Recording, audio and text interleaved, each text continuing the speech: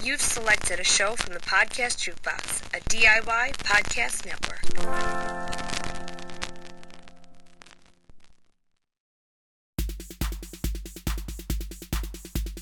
Welcome to Disability After Dark, the podcast feed shining a bright light on all things disability. With your host, Andrew Gurza.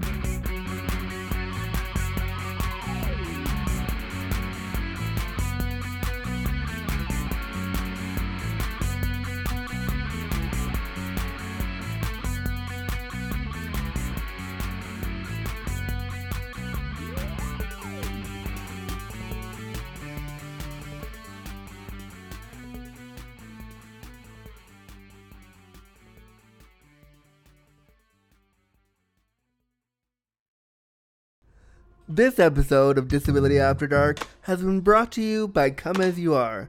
Come As You Are is Canada's only worker-owned co-op sex shop.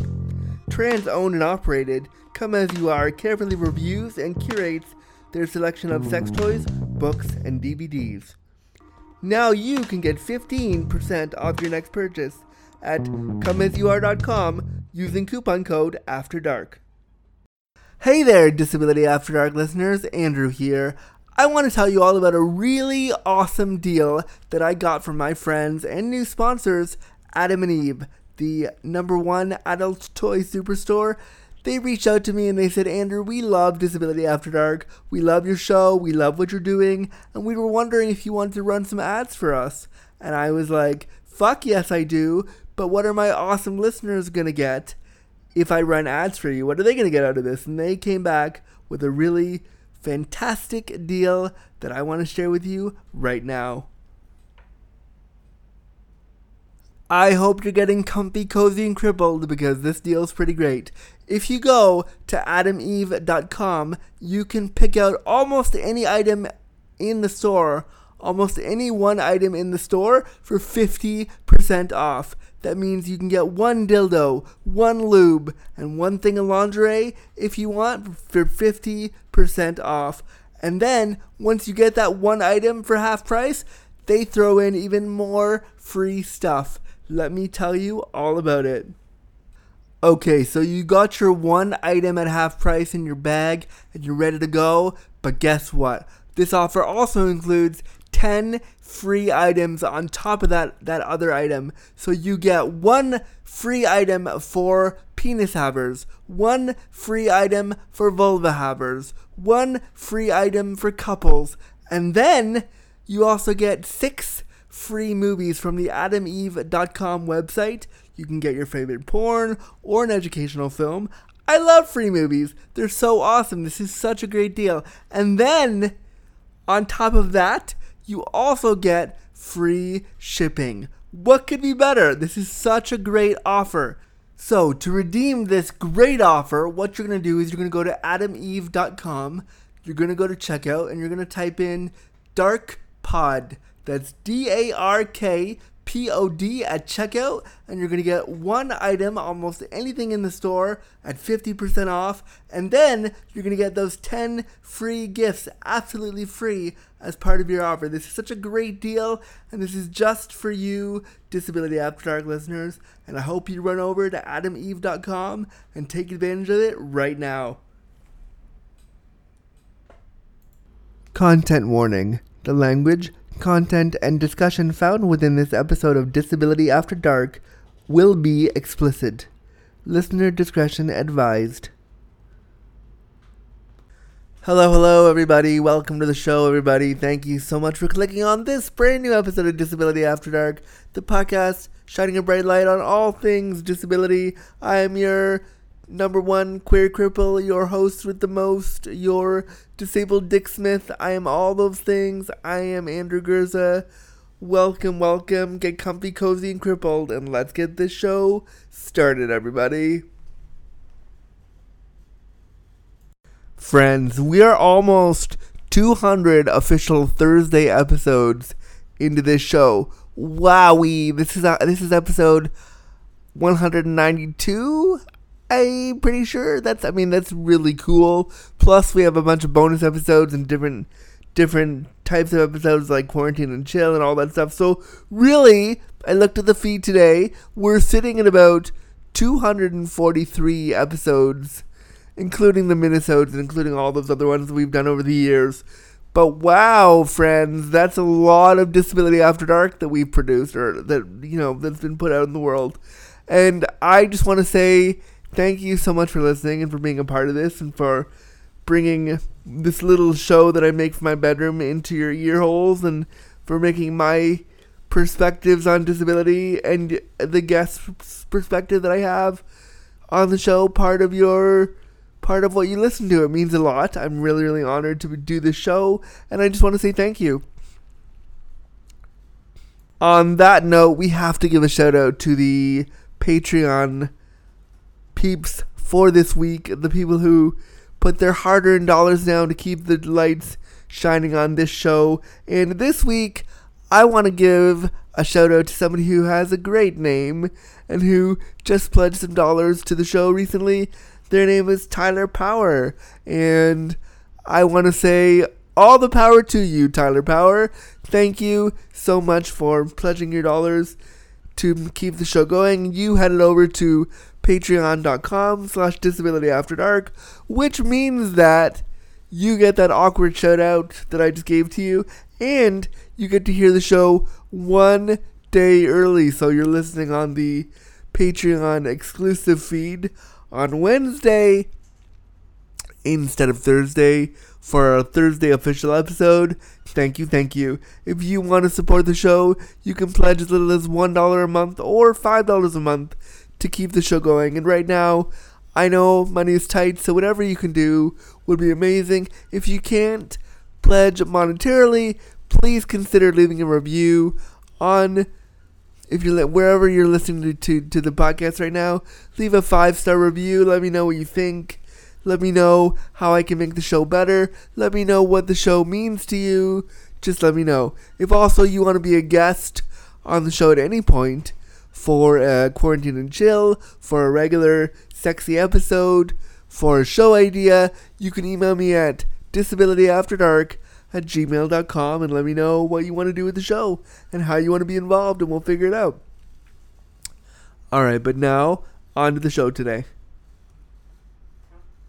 On this episode today, I sit down with somebody who had their manager reach out to me, and that was really cool. It made me feel super professional. Their manager reached out to me because today I'm sitting down with a comedian who lives in LA, and I get to sit down with comedian Nikki Paris, who is in LA, and we have a different kind of conversation than what we normally would talk about on a Disability After Dark episode. I get to sit down with him and talk about his relationship with his brother, who has spinal muscular atrophy. And what I love about this episode is that we talk about the relationship Nikki has being the sibling to somebody with a disability. And I thought this was really important to put this episode out there because we don't often get to hear from the siblings of people with disabilities and how they experience being the sibling of somebody with a disability. And I think it's I have 2 brothers and 1 sister who are all siblings to me with me being the disabled one. And I think the relationship between family members of somebody with a disability is really something that needs to be talked about more and explored. And I think the feelings of family members of people with disabilities, we talked to Nikki about experiencing a lot of guilt with his brother, a lot of pain he had about seeing his brother go through the experience of disability and not being able to really fully understand what that felt like. And there was a lot of discussion around that. Nikki is really supportive of his brother. He also uses language like special needs and inspiration and stuff like I think that I could see through the interview with Nikki that he's learning a lot and that he's willing to, that he loves his brother, but he's wanting to just be there for his brother. And I think it was a really interesting conversation with him, and it was really, really neat to see how he feels about his brother and how disability informs his life through his brother, and I was just happy to do it. So, without further ado, here's my interview with comedian Nikki Paris right now on his relationship with his brother who has spinal muscular atrophy, right here on the Thursday edition of Disability After Dark. Are professional. Sure I am. Nikki Paris, hello. Hey, Welcome to Disability After Dark. Thank you for taking the time today to come and chat with me. It was really interesting how I heard about you because, to be honest, I had no idea who you were until your publicist / your friend reached out to me and was like, we want him on your show. And I was like, wait a minute, my little tiny show that no one listens to? Like, what? Okay. I think it was my manager, Lauren. And she has been going after a ton of podcasts for me to be on. And she found your podcast and she had sent it to me. And she was like, you have to check out this podcast. And she sent it to me. And I was like, oh my God, I need to do this show. So I'm excited to be here. That's amazing. Thank you so much. And you tweeted me, you Insta me this morning. And I was like, oh, that's cool. Like, yay. Wow. So I was excited to have you on. And I remember when I emailed Lauren initially, I was like, well, it's cool that you want to come on, but explain to me what experience he has with disability, because it's a disability-centered podcast. So when she initially pitched you, she didn't bring anything up about disability. So I was like, cool, how are we going to put disability into this?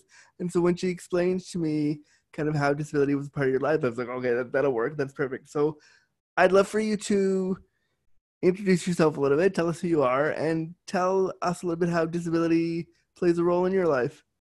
Absolutely. So my name is Nikki Paris. I'm a comedian from Staten Island, New York.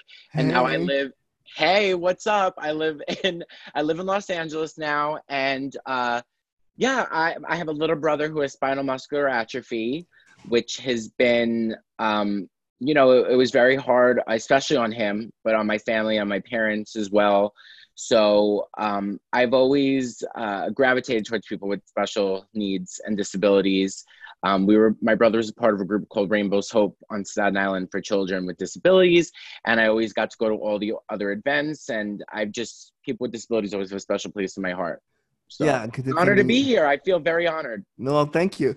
When we don't usually hear the familial side, particularly like the brother side of having a sibling with disabilities. We usually don't. I don't hear a lot of those stories, so that's why I was really eager to have you on, because I wanted to kind of get you to dig into that with me. Can you share with us? Let me pull up the proper question that I wrote. Can you share with us what that experience of having a younger brother with SMA is like, and what your relationship with him is like?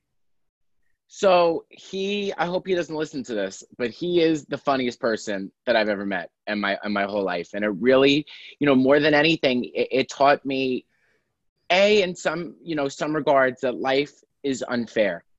I think that in a lot of ways that, because, both my parents are carriers of the gene, and it skipped me. And if my parents were to have another child, I believe that it'd be like a 90% chance that the child would also have spinal muscular atrophy. Yeah. So in some ways growing up, I felt a lot of guilt, and, I watched him suffer and, not be able to live the life that everybody else got to live. And when I was little, I didn't really fully understand it. I felt like I always was in some ways, I felt like my problems never really added up to his. And then as I started to grow up and become an adult, now I feel such guilt, because I can only imagine, he truly is one of my biggest inspirations, and he's so funny, Andrew. He went through this surgery. I'll never forget it. He was at Columbia Presbyterian Hospital in New York City. He was in ICU for over a month. They told him that he was going to die. They told my mom he was not going to make it through the night. By the grace of God, he, was a fighter and pulled through. He had a breathing tube down his throat, so he couldn't speak. So he had to spell out different words on a board to communicate with the nurses and my family and everybody. I'll never forget it. The first thing that he spelled out was "go fuck yourself." Well, at least he's going to get to the healer. It was genius. And I literally, everybody was laughing. Everybody was like, oh my God, did this kid really? And I just have these memories of him in that hospital bed. And he would just go like this with the middle finger. And he used to put the middle finger up. And Yeah, it was hard growing up, but it's nothing compared to what he went through. How much younger is he than you? So I'm 27 and he's 25, he's going to be 26 in August. Okay, so you're very much like you're like my sister and I. She's 37, I'm 35, so we're very much like couldn't not conjoined, but we're like very close in age. So was there a sense of like all the milestones that you got to experience? He got to experience them in a different way than you? I think they're different milestones. I mean, he just did an interview this week on tattoo.com. He's a big tattoo collector and he's all tatted up. He looks like he just like beat somebody up for their lunch money and then just got on his wheelchair and rode away. So we have very different styles, but I think that some things, I can't speak for him obviously, but I will say that like I always wanted to go to a party and drink and do stuff, and I feel like he didn't really get to do stuff like that. So my biggest thing is that I really want him to find love. I want to really help him find a girlfriend because I think he's so adorable. He's such great style, and he's friends with a lot of celebrities. His best friend is the rapper Big Sean. What? Which is, yeah. So they filmed Shit. an MTV special at my house in 2013, I want to say it was. So Big Sean, my brother got a wish through the Make-A-Wish Foundation when we were little kids. Yeah. And, I think I had to have been like 10 and he was 8. He was a baby. And they gave us the wish. We went on a cruise, which was great. And then he got really sick again a couple of years later. And I guess he applied for a wish. And he wanted to meet Big Sean. So they went to go set up the wish. They got like halfway through, coordinating everything. And then they realized that he had gotten a wish already and took it back. Oh no. Well, I mean, I get it, but also like, oh crap. Right? So my brother reached out to Big Sean and just told him what happened. And he was doing an Adidas commercial in the Bronx and invited my whole family, and they just hit it off. And they've been friends for years, and Big Sean like sends him like jewelry from his jewelry dealer in Vegas and hooks him up with all this cool stuff. So my brother's pretty cool. He thinks he's a lot cooler than me, and he probably is. I mean, but the MTV special. So they came to my house to film something for MTV in 2013 where he like surprised my brother and played his whole album for my brother like a couple months before it came out. So my brother was like, don't be in the frame. So I basically, you don't even see me in it. They basically made me stand in the corner. They cut you out. Andrew, you have no idea. You could see, I was wearing a yellow and black flannel, and you could slightly see my sleeve in the frame that day. Amazing. And it was just he wanted to be an only child, and I could be pretty annoying, so I can't say I blame him.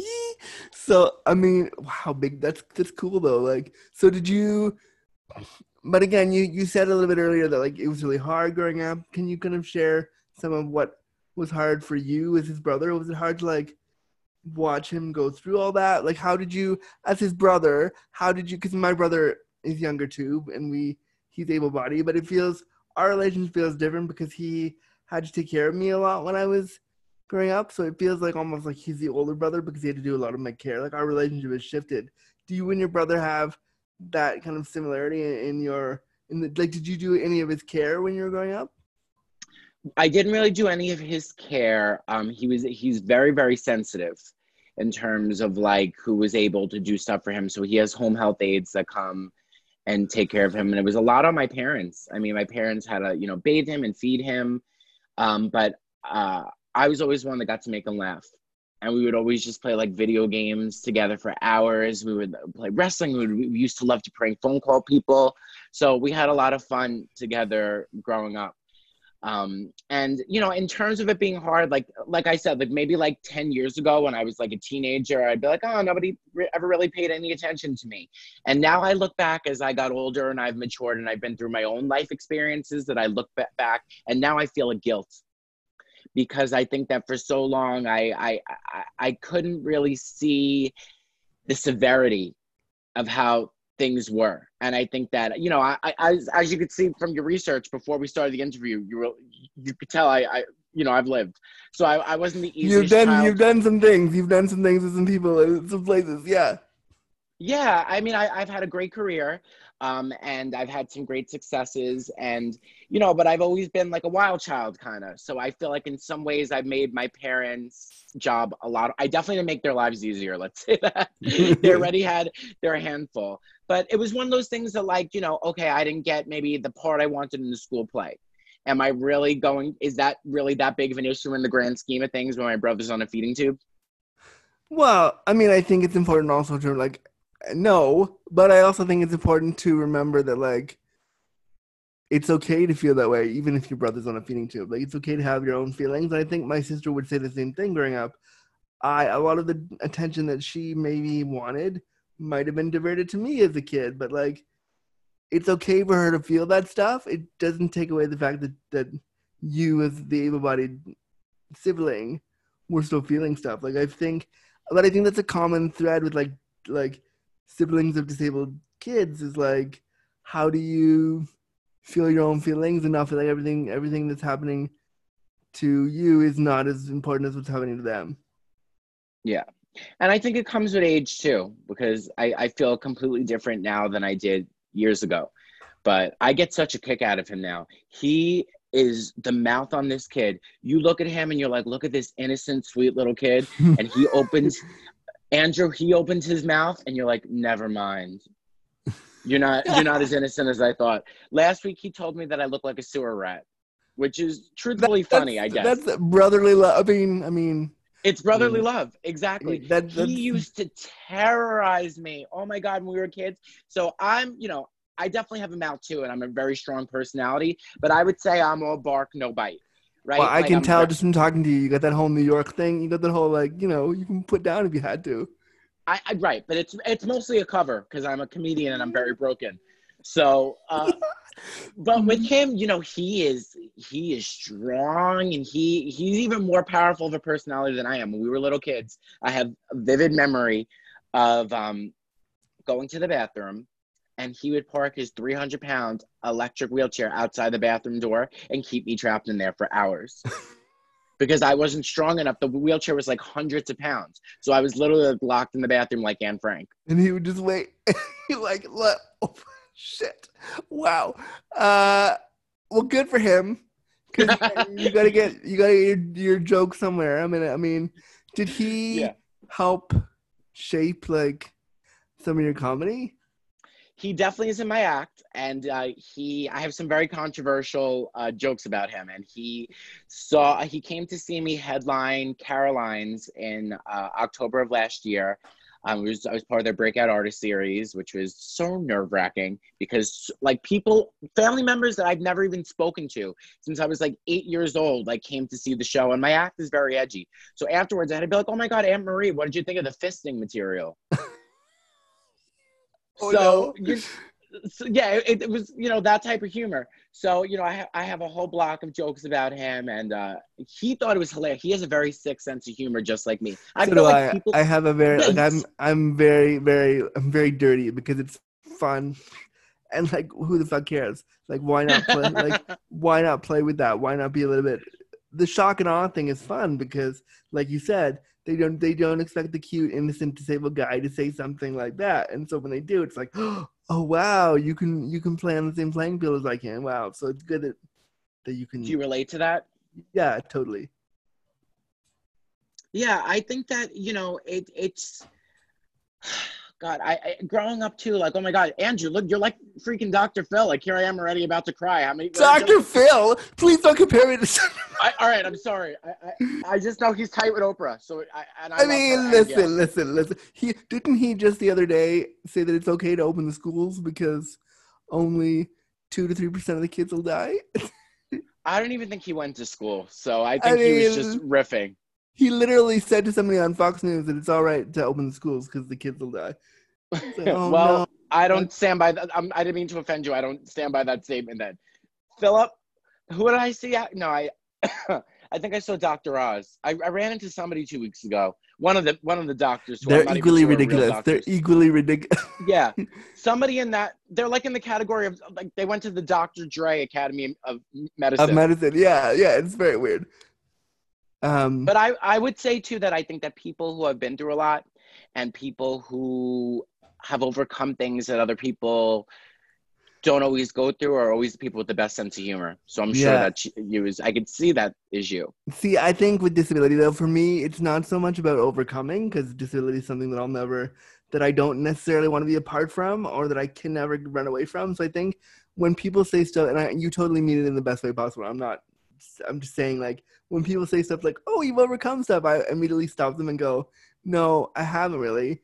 I'm living with it and I'm experiencing it right now. Like, there's nothing to overcome because it is what it is. So, like, the narrative of overcoming just generally, I think it's tough for people to wrap their head around that. Maybe I don't want to overcome my disability. Maybe it's just it's a part of me it's a big part of what I do, but I love it. So, like, yeah, I don't know. But in the same breath, wouldn't you say, I understand your point as to what you're saying about overcoming, but, in my experience with people, living with somebody that has a disability, I think that it's constantly something that you have to work at. Yes. And continue to grow. So that's kind of more of what I mean in terms of overcoming. Like, I know my brother, there were days when he didn't want to have physical therapy or have to, and I can't say I really blame him, and have to do all these things. Physical therapy, I want to play my fucking video games, and why are you here telling me I got to do shit? Like, no. Yeah, I get it. That's exactly. So I think in some ways I understand your point about overcoming, but I have such admiration because I know that it's something that you constantly have to work at. Yeah, I would agree with you. It is something, and I would agree with that part wholeheartedly. It is something you definitely have to work at. It's something you have to. Some days I fucking hate being disabled, and some days it fucking sucks, and I don't like it. Especially right now, we're in fucking COVID times. It's tough right now. But, like, it's something that I would not necessarily change it if I had the chance. I don't know. I would, if somebody said take a pill to walk tomorrow, for sure I would. I want to see what that's like. But I don't think I would change the experience of learning what I've learned from being disabled. Yeah. No, I think that also too, another thing that really bothered me growing up too, is there were so many people when we were little kids that would just come up to us. Like, it was just me, my mom, and my brother in the supermarket, and people would just come up to us and be like, what's wrong with him? What's wrong with have you ever gotten that? All the time. I got it as recently as not since the pandemic, but I was out before all this, and I was walking down the street, and somebody goes, "Oh, are you lost?" And I said, "Do I look lost to you? I'm just going down the street, going somewhere. I'm not lost. I'm okay. Like, I'm good." But, like, I've gotten people in the supermarket. My friend and I were cooking one day where we were like, "Oh, let's go make dinner." So we go to the supermarket. Her and I we're going to the store, and she's getting eggs. And this old woman, this sweet old woman, goes over to her, taps her on the shoulder, and goes, "It's so nice what you're doing for him, buying him the groceries." And my friend stopped and went, "Excuse me? He's actually buying me the groceries, and we're making this dinner together." So, like, it was just, I get it all the time. And for you, seeing that happen to your brother and seeing those kind of questions, how did you feel about that? Oh, well, the lady was like, "What's wrong with him?" I was like, "What's wrong with you? You're 40 and have braces." Like, how dare you? Yeah. I mean, I just think the ignorance that people have, and I think the hardest part about stuff like that is that it's people, the "what's wrong with him" question is so hard because it's like, what gives you the right to know? What gives you the right to know? And, I see, trust me, I see tons of things from an array of people, especially when people were wearing feathers in their hair. Do you remember that trend? And I wish I could have gone up to those people and be like, "What's wrong with you? You have the bird flu." But I was raised with decency and respect. I wouldn't do something like that. So it was very infuriating, and it would make my mom so angry. Oh my God, my mom would get so angry, and I can't say I blame her. No, my mom, when I was a kid, we'd go to all these music festivals, and at one point she had to help me in the bathroom. And I remember when she was helping me in there, and she couldn't close the door of the porta potty because my chair was too big. So some guy was, like, watching her struggle, and I remember I'll never forget this. She was holding me in her arms so I could pee, and she was trying to keep me level, and she's mouthing to the guy, "Hey, why don't you take a picture, asshole? It'll last longer. Like, you leave my kid alone. We're just trying to get this done." The staring, it drives me crazy. All the time. It really did. I mean, yeah. Now I kind of like, I hope you're staring because you think I'm hot, not because you're being an asshole. Like, But yeah, when I was a Yeah, if you kid, think I'm hot, then you could stare. But if you're yeah, being judgy, don't look at me. yeah, exactly.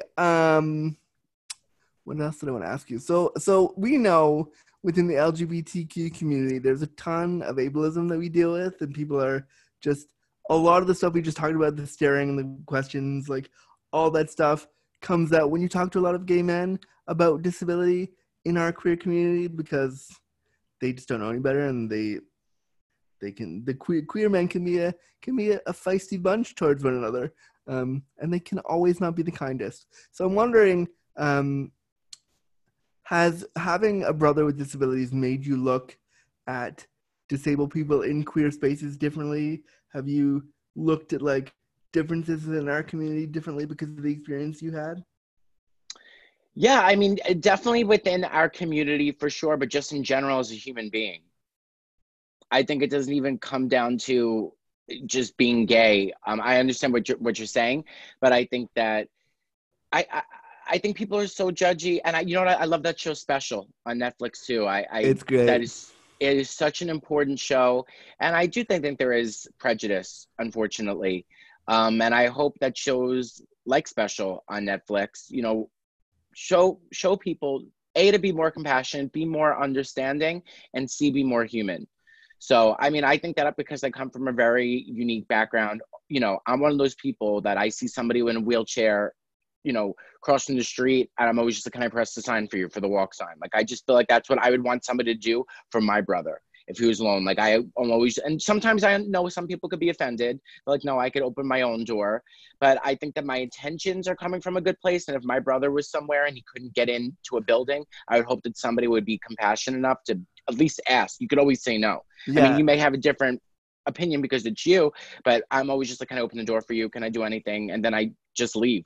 I'm like, What kind of what level, just so I can understand, what you said he's in a power chair like me. What kind of like if he wanted to press a button, could he do it? yeah, he doesn't have as much strength as he used to have, but he has like a little T, like the joystick is a T. So sometimes he has to do it with both hands, and sometimes he gets tired. But yeah, it's a power chair, electric. Yeah, And it hurts when it runs you over. Trust me, he would intentionally run us over. I would do that with my brothers. When I was a kid, my brothers would do this thing where they would get on the back of my chair when I didn't want them to, and I would ram them. I would find a way to get to ram to ram either my head into their head or ram the chair so they would have to get off. Yeah. It's so funny you said that because I had a fantasy as a kid of me riding a skateboard, just holding onto the back of his wheelchair, and he would not have it. I wanted to be like Lassie, like or something, just Yeah. like No, on a leash. my brother and I played Back to the Future for hours and hours. My brother would get a skateboard, hang on to the back of my chair, and we would go down the shoulder of the highway of my house and ride. I would ride my chair, and the most dangerous. You should totally not do this.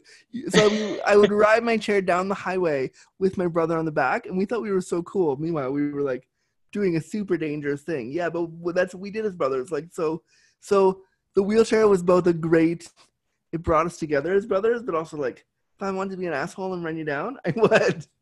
Right. And the wheelchairs hurt. Oh, They're like they're powerful. yeah, they really hurt. Yeah. Oh, trust me, I know. I've Like, basically been beaten by one. did you ever get did your brother ever get the lecture from your parents like, hey, the wheelchair is not a weapon. You can't you can't do Yes, that. those exact words. The wheelchair is not a weapon. Those exact words. See, it's one of those things, though, that I think that my mom and dad, they felt conflicted in some way because, obviously they don't want him to hurt people, but I think they don't want to take that away from him. Yeah, no, I get it. I think they wanted like no, but my mom says to me all the time when we were just in Hollywood a few weeks ago for the Queerty Awards, or a few months ago for the Queerty Awards, just Yeah. before COVID happened. We were there and we were walking down Hollywood and Vine trying to get to our hotel, and nobody would move. And my mom just said, "Fuck it, just go and run them. If they're not an old lady and they're not a kid, you run them down." And like that's what she's told me ever since I was little. If they're not an old lady, they're not a kid. They'll move for you. Go. Now, let me ask, because if God forbid you were to hit them and they were to fall on you, are you afraid of that they might hurt you if they fall on you? I mean, and people have fallen on me, and then they've been like, "Oh no, I'm so sorry." Like I'm not. My CP has cerebral palsy, so luckily, like I don't luckily. But I don't have like, if they follow me, I'm probably not gonna break a bone. But I can imagine for your brother with SMA, if Yeah. they follow him, he's gonna hurt himself. So yeah. Uh, and so I wanted to ask you more about the LGBTQ community a little bit, because you had a brother with disabilities. If, say, I don't know, a hot disabled guy like me saw you at a club and was like hitting on you, would that make you feel uncomfortable, or do you think your experience having a disabled brother would make it less weird for you if somebody was to be like, hey, I'm in a wheelchair and I think you're hot? I'm so needy. So anybody could come up to me. Osama bin Laden could come up to me and I'd be like, "Yo, you're horrible," but I'm still flattered.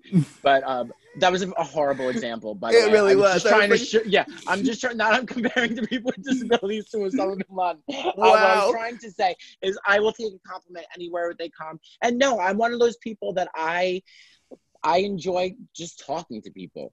So if anybody was to be honest with you, I'd probably go up and talk to the person with disabilities before they ever came up to me. I mean, this podcast is a little bit flirty. So I will say, if I saw you at the club and you talked to me, I'd be like, oh, that good-looking comedian guy over there is saying words to me. Ooh. I should. But I have would you? love for you to come over and talk to me as long as you didn't roll over my foot. I mean, unless you're into that, then we can talk about that later. But have you ever had a sexy experience with a disabled person ever? I haven't. I don't really have too many sex experiences. I'm pretty prudish and Catholic and boring, which is, Oh, I think a wow. lot of people don't really expect from me. I Says have the sex guy like one who time a year. says the guy who just told me his whole routine about fisting. Like, Yeah, but they're all yeah, but they're like jokes. They're not. No, I'm very very boring. I'm sorry to disappoint you, Andrew. Yeah, I'm not a very sexual person. I'm like Julie Andrews in the bedroom. I just okay, all right. Um, would you ever have sex with a disabled person? yeah. I mean, I'm not ruling it out. Yeah, Cool. I'm are you asking for your own personal? I Is mean, it personal? I, Yeah. You know what? I think the most important thing to me about sex, it's not physical. I really think that it's an emotional connection, and I think that I was raised at a very young age that sex to me is about love. I don't enjoy having sex with somebody unless I feel like there's more to it because I'm very emotional. I watch a lot of Lifetime movies and I do a lot of crying. So. speaking of Lifetime movies, there's a lot of Lifetime movies where there was shitty depiction of disability. What kind of Yeah. Lifetime movie would you like to see someone like your brother in? Would you like to see like more depictions of disability in Hollywood that are more realistic to what your brother experienced? 100%. I think, and I think that Special is a great, example of that. I think we need more shows like that. And there was another show actually on NBC. My mom loved it. Oh, I can't think about. It was about a mother, and she has a disabled. I think she's a single mom. Do you know what I'm talking about? No, I'm trying to figure out NBC. How many was it? Was it recently? Yeah, it was in like the last year or two. My mom was telling me that she watched it, but I didn't catch that. But yeah, I think there definitely needs to be more representation, and I think that there needs to be more understanding. Like, I know I spoke to you a little bit about like my brother's tattoo article, and it was really, I got like choked up reading it because it was so beautifully written, and he wrote in it about how that, like, I guess how tattoo artists should have more understanding for people with special needs. That, Yeah. because that they may not be able to be in a position to hold their arm in a certain way for as long as everybody else can, and to be understanding and to be patient. And then like, I don't see him as much as I do anymore, or my family, because I live on the other side of the country. So that got me a little sad. I was like, oh no, I hope that he didn't have a bad experience or somebody made him feel. I'm very protective over him. He's very mean to me, but that's fine. Well, as he should be. Would you ever want him to move to like LA with you? Would you ever want him to move closer to you because of? Well, that's my plan.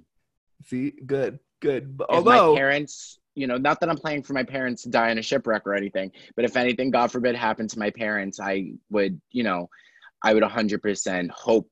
I think there's different. I don't really know the laws out here, because I know the laws are different for people with disabilities in New York than in California. But in my fantasy world, if everything works out and I have a lot of money, and I hope so, because I love to spend and I love to eat out. So I would hope that I'd be able to have him live with me. And I'm sure he wouldn't want to live with me per se. So let's just say I'd have another house on the property.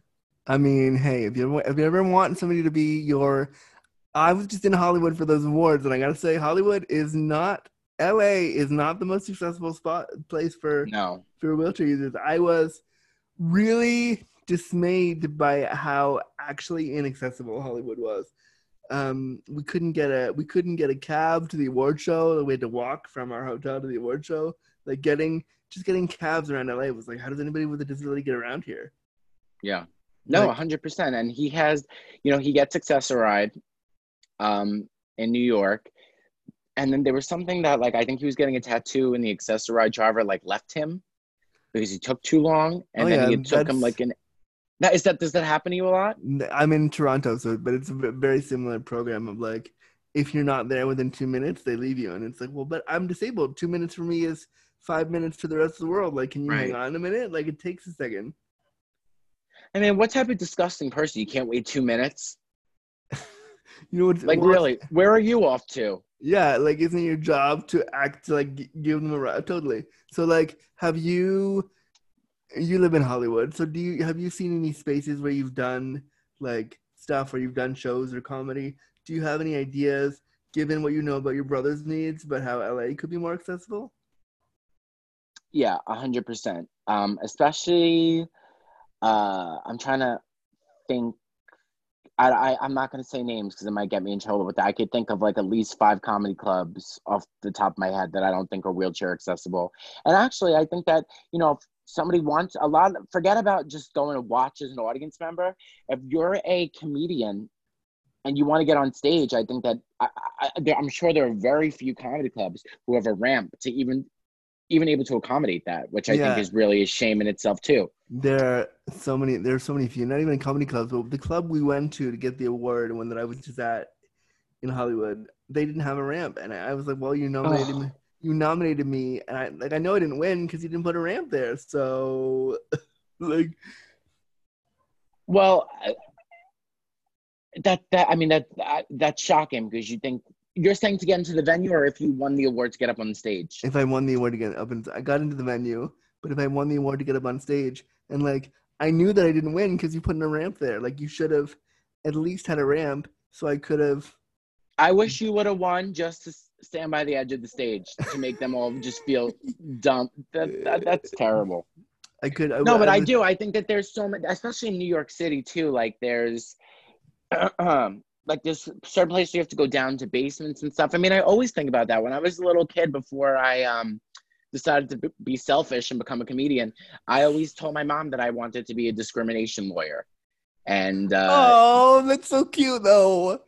Yeah, it didn't happen. The closest thing that I get to being in the courtroom is watching Judge Judy. So it definitely never happened. But I just figured I was between me and him, I would just keep a freaking journal and log everywhere that we went that he couldn't get into. And that's so we would have been sitting like, real pretty. No, but that's adorable because like that tells you that as his brother, it's something that affected you. See, like, do you have memories of being a kid and trying to get into places in New York and just not being able to, and be like, oh, well, this sucks? Yeah, 100%. There was a ton of things that like I forgot that like we were somewhere and we were trying to go on like a train through like it was in like Lancaster with the Amish and he couldn't get on the train. Oh my God. Oh, this is really so bad, but I'm going to tell you anyway. So we were in Lancaster, we were on a train, and because the way the train car was, it was basically like this old school type of like choo-choo train. I don't know if that's what people still say. I sound like I just like you sound like you're in 1835, but you mean like a steam train? Yeah, that would have been the word I was looking for. We should have synced up on the type of trains before I did this interview, but I'll never forget it. There was some lady and her freaking family, and they wouldn't move to let my brother by. And there was like 10 of us, and I don't know what her problem was. And she would not move. She wouldn't move her seat. So we could all sit together as a family. Yeah. And I'm not proud of this. So I hope none of your listeners get as upset. I was like 11 years old. And I just said to her, I was like, listen, lady, you're going to get your fat ass up. You were 11? I was a baby, and everybody, my grandpa was like, Nicholas. But the lady, she started crying. I didn't feel bad. Get up. You see somebody that needs to see more important than you. And I shouldn't have called her fat, but you know what? I stand by it. You were 11. If anybody has any problems, tweet me at Nikki Paris Bitch. If you know her and want to fight back, fight me. Wow. No, but I think it's cute though that at 11 you realize that like my brother needs stuff, and you're realizing from all these stories that like the world was not made for him, and so you kind of, it sounds like you took on this role of like, I have to make sure he's okay. There was a kid on our block who put grass in my brother's mouth, and I beat the shit out of him. What? Yeah. This podcast is gonna get me in more trouble than I thought it would. Yeah, there was somebody that was just on our block, and they were picking on my brother, and they took a bunch of grass off like the floor and they put it in his mouth, and I went psycho. I like beat the shit out of this kid. Wow. I was really like, but keep in mind the context of who I am. So it was more of like Charlie's Angels type of fighting. It wasn't like aggressive like street fighting. It was like play fighting. It was like, no, it was like a punch, but then a pose. And like, I'm sure your brother just loved that. I'm sure your brother was like, oh, he was fuck. Probably so embarrassed. Yeah, he was like, fuck. Why am I not an only child? Shit. So we talked a little bit about comedy and about how the spaces can be made more accessible. Two things. I want to hear you. Can you give me one of the jokes about your brother from your stand-up set?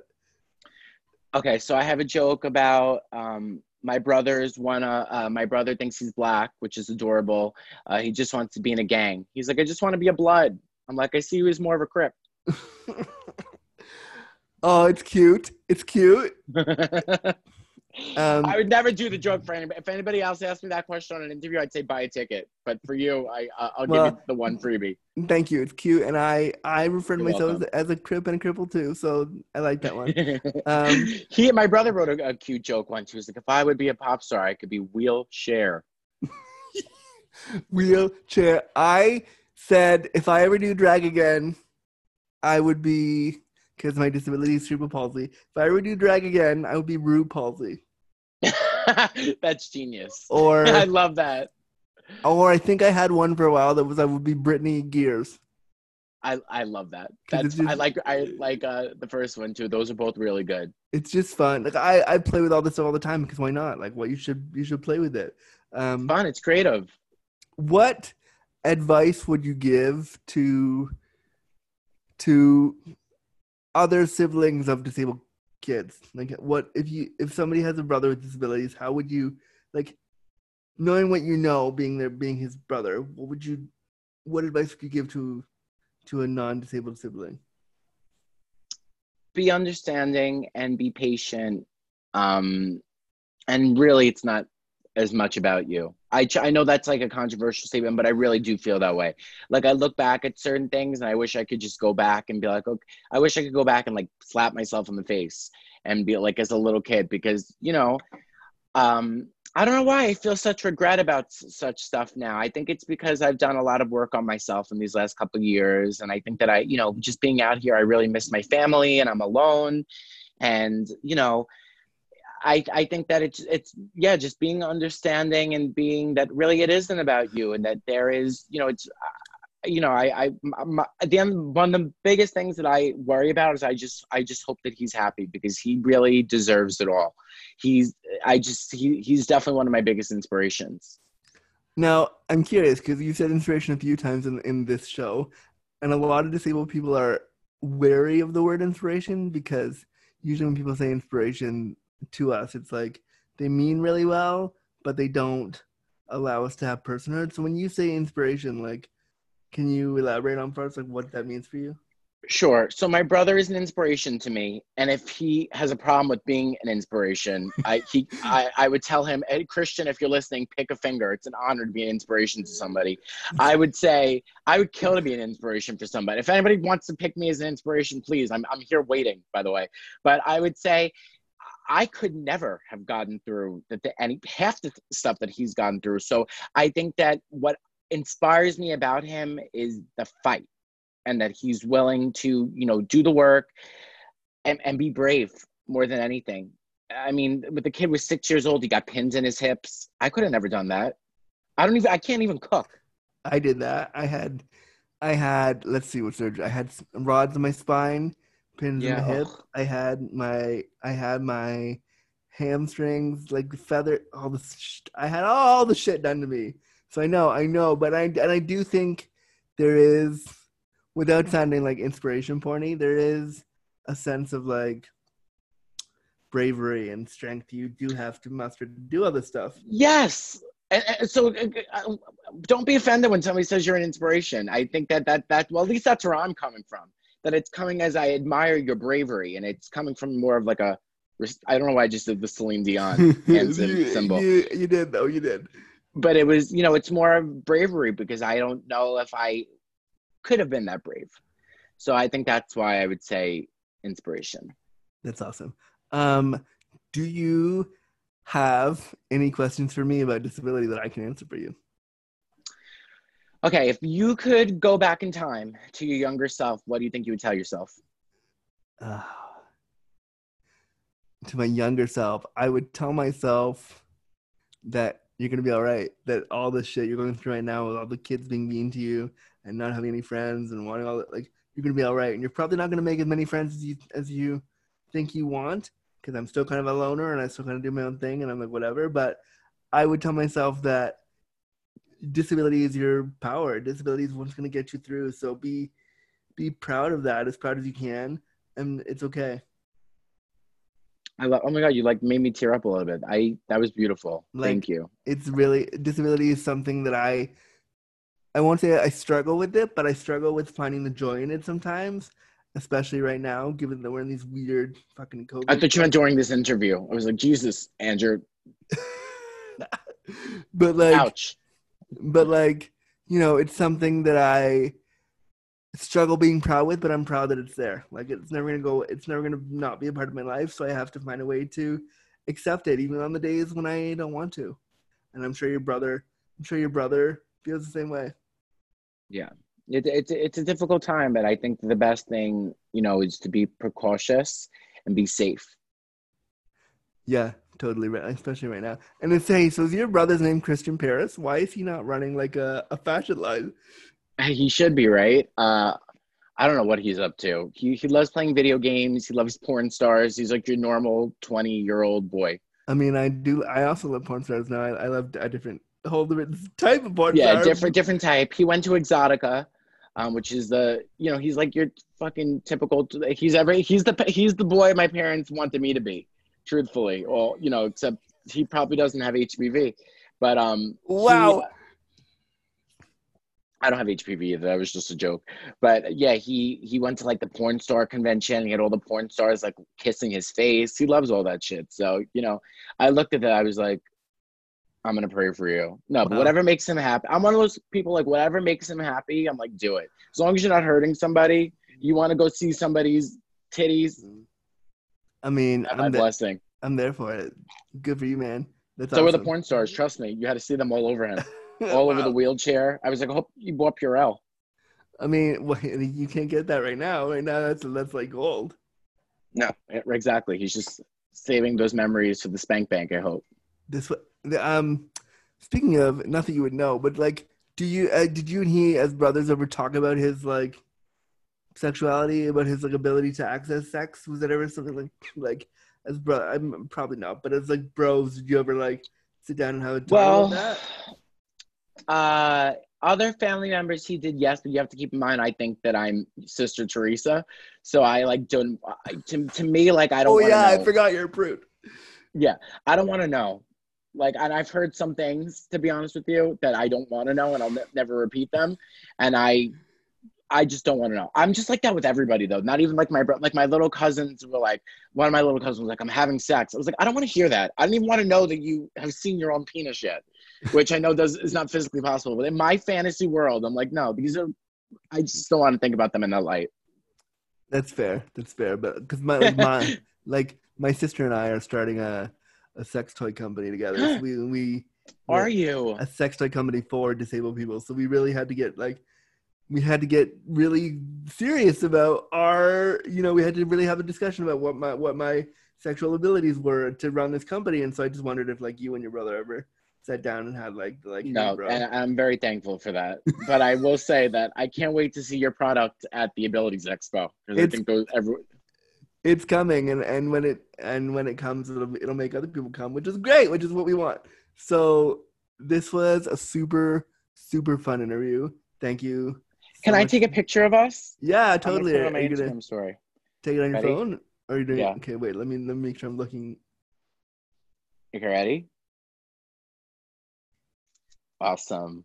Amazing. All right, I had so much fun with you, and I know now I have to think about a whole before I call somebody an inspiration. So, are you going to be offended if I say you're an inspiration? No, I think it's great. I think you should say inspiration and then put a smiley face, but not in a weird way. You traumatize me now. Now every time I'm gonna have to worry about calling somebody an inspiration. I'm gonna be like, you're an. That's good. You're. But it's good though, but I honestly think that you can be inspired by what a disabled person does, not just because they took a breath today. Like that's right.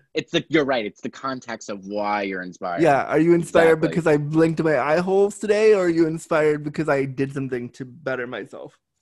I'm inspired by you because I think you are creating a platform that shares the thoughts and opinions that a lot of people need to hear. Well, thank you. And it was so fun and such a crazy ride. And I love talking to comedians because they say shit that I'm like, oh God, it's weird. But I'm really thankful. And if you ever want me on your show, Daddy Issues, I'm not sure, I don't know if I would be the absolutely. We should totally have you on. That would be so much fun. If you need a guest, I'm around. All right, let's do it. Okay. It was so nice meeting you. Thank you for this chat. It was such a Guys, pleasure. if you have Twitter and Instagram, Nikki Paris Bitch, I'm performing all over, so come catch me, especially all over right now because Zoom is the real thing. So yeah, I'm doing everywhere. 8 Zoom shows a week. It's different to be rejected in my home. Well, then you can just turn off the computer and you can just get to sit at home. It's good. Right, exactly. All right, Nikki Paris, this is so fun. Thank you so much for being here today, and it was great. Thank you, Andrew. Thanks. Bye. Bye.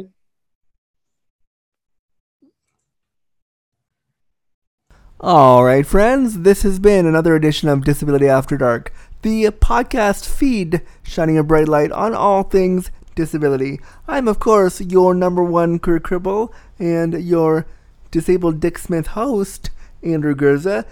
If you like what you heard today and you want to follow my work and find out more about what I do, you can head over to www.andrewgurza.com, or you can follow me on Twitter and Instagram at @It'sAndrewGurza. If you want to follow the podcast directly, you can head over to Twitter and punch in DisAftDarkPod and follow us there. If you want to contact the show with a show idea, a guest idea, a comment, or complaint, you can head over to your email and email us at disabilityafterdark@gmail.com. Thanks so much for listening to this latest edition of Disability After Dark, and we'll be here to shine a bright light on more things really soon. Thanks, everybody.